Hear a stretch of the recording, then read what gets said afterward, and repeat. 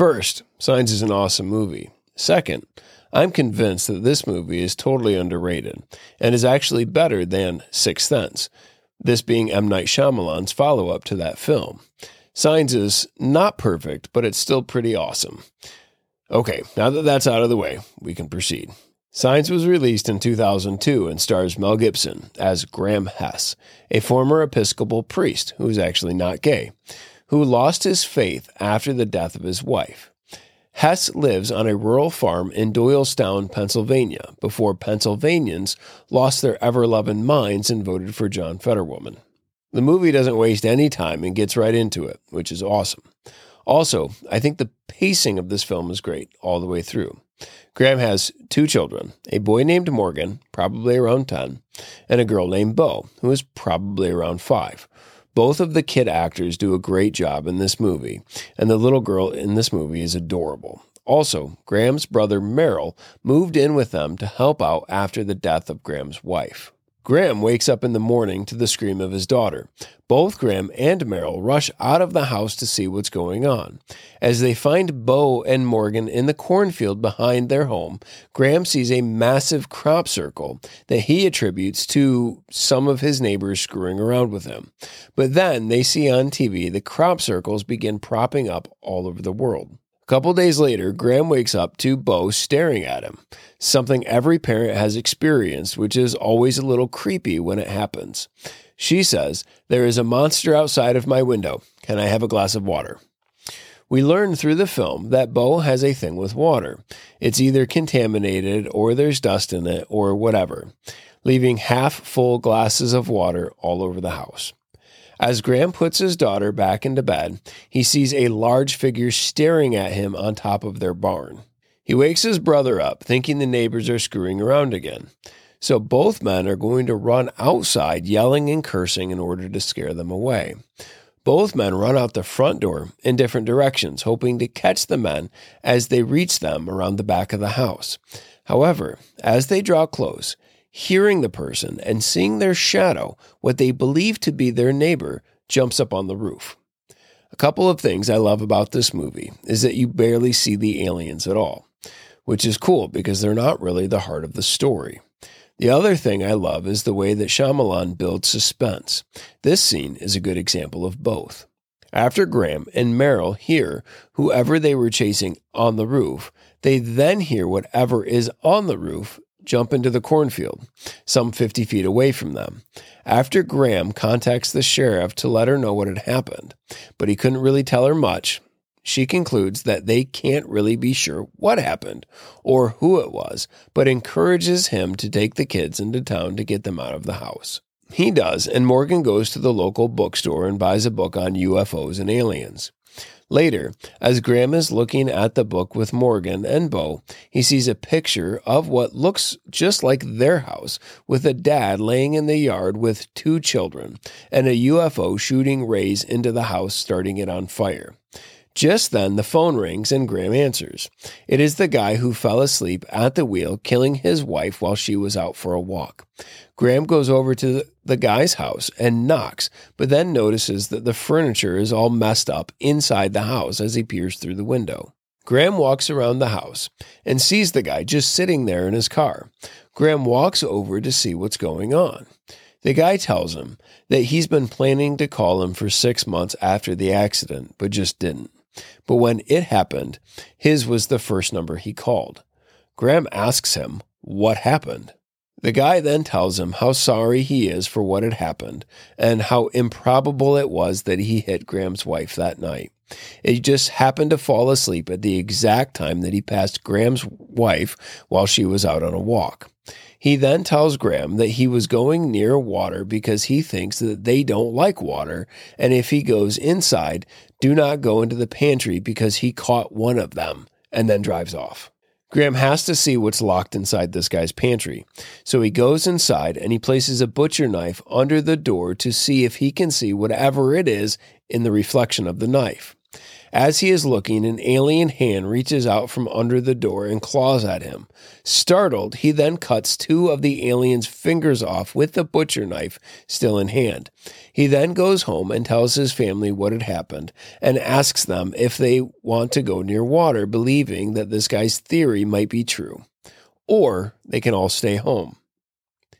They all decide to stay home, but fearing some sort of invasion, they board up all of the windows and the upstairs doors, and then all pick what they want for dinner, like it's the Last Supper, or their Last Supper.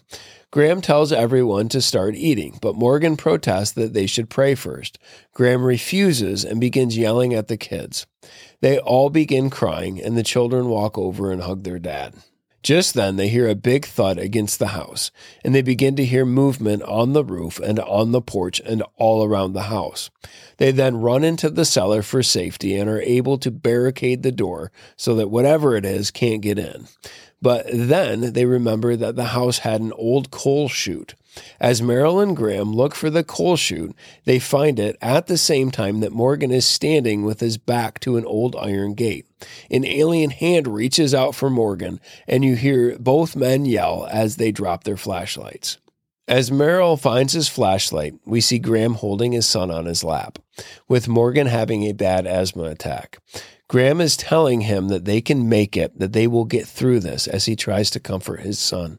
You can tell Graham is wrestling with God and is scared. He told his brother earlier in the film, essentially, that nothing happens for a reason and that everything is just chance. As proof of this, he tells Meryl what his wife's last words were before she died. She told Graham to tell Meryl to swing away, and then concludes that these were just neurons firing in her brain, causing her to remember one of Meryl's baseball games. Meryl used to be a famous minor league baseball player. But as Graham holds his boy, you can tell he doesn't believe that and is very angry about it. He wants to believe it, but he knows God is real and in control of all things, and he is angry at him, even saying out loud as he holds his son, "I hate you." Graham is angry at God because of the loss of his wife, which seemed completely random, and now he is scared to lose his son as well. He gets his son to calm down and fall asleep. Meryl suggests that they turn off their flashlights to conserve the energy.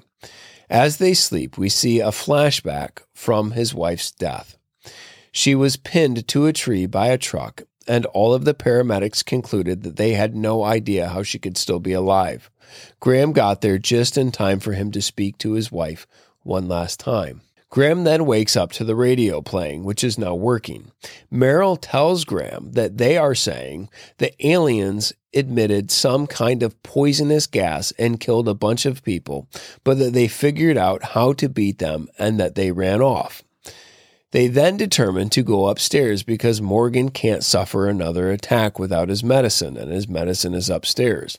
And they now think that it's worth the risk because they no longer hear the aliens in the house. Graham carries Morgan upstairs and places him on the couch, and then goes to get the TV for him to watch.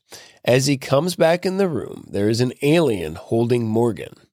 Meryl then runs into the room with both Graham and Meryl staring at this alien holding Morgan. It's then Graham remembers his wife's dying words, and seeing one of Meryl's record-setting bats hanging on the wall, tells Meryl to swing away. The alien then emits a gas from his wrist into Morgan's face before Meryl hit him with the bat, knocking the alien over into one of the glasses filled with water onto the alien. As the water pours out, you see the alien burning. Graham grabs Morgan and runs him outside, while Meryl begins hitting all of the water glasses that are all over the living room from Bo at the alien, killing it from the water. Graham gets outside with Morgan and gives him his medicine. We see Graham saying over and over again that it didn't hurt him because his lungs were closed from his asthma. Morgan indeed survives, his asthma saving him. The next scene we see is months later, with Graham dressed in his traditional priestly garb with black coat and white collar. The end. Does this movie pass the man test? Absolutely. It is suspenseful from beginning to end. There is a great enemy to overcome, but like any great movie, the real monsters that we need to overcome are the ones that we see in the mirror. What about Christian worldview? This one is easy because the theme of the movie is providence, and Graham's wrestling with that are really the heart of the film. Providence is God's control over and directing of his creation towards his intended ends. What about Christian worldview? This one is easy because the theme of the movie is providence, and Graham's wrestlings with that are really at the heart of the film. Providence is God's control over and directing of his creation. From the least to the greatest, from the smallest to the largest of details, God is sovereign over every aspect of his creation. God's sovereignty is a doctrine with teeth that brings the sweetest comfort but also the greatest pain, as was the case with Graham. Graham knows there is nothing outside of God's control, and yet he is angry at the loss of his wife. It seems so meaningless, and yet by the end of the film he is able to see that even in something so painful that can make no sense at all at the time has a purpose in God's plan that is redemptive and glorious in some way. One of the coolest things about this film isn't the aliens. The aliens are just a prop to basically deal with the unexpected things of life. Could there be a purpose in these unwanted intrusions, these things that threaten our very existence? As Martin Luther said, "And though this world with devils filled should threaten to undo us, we will not fear, for God hath willed his truth to triumph through us." Life is not put together with 2x4s. It is more like an interwoven tapestry, with each thread playing its part into the next. What is wonderful about this film is that it illustrates the magnificence in the small and seemingly insignificant details of life. Obviously, the death of Graham's wife is a major event that gave shape to his life, as well as the aliens. But it was how all of the small details come together by the end of the film. Beau's distaste of water, the words of his wife before she died, Morgan's asthma attack at just the right time, Meryl's desire to swing at every single ball they ever had thrown at him. It all mattered, because all of life matters. Does it all make sense? Nope. Not yet, anyway. The secret things belong to the Lord our God. The things that he has revealed are for us and for our children forever. His ways are definitely higher than our ways, and his thoughts are higher than our thoughts. As the old song says, further along we'll know all about it. Further along we'll understand why. Like I said earlier, this movie is not perfect, but I love it anyway, and I give it an A.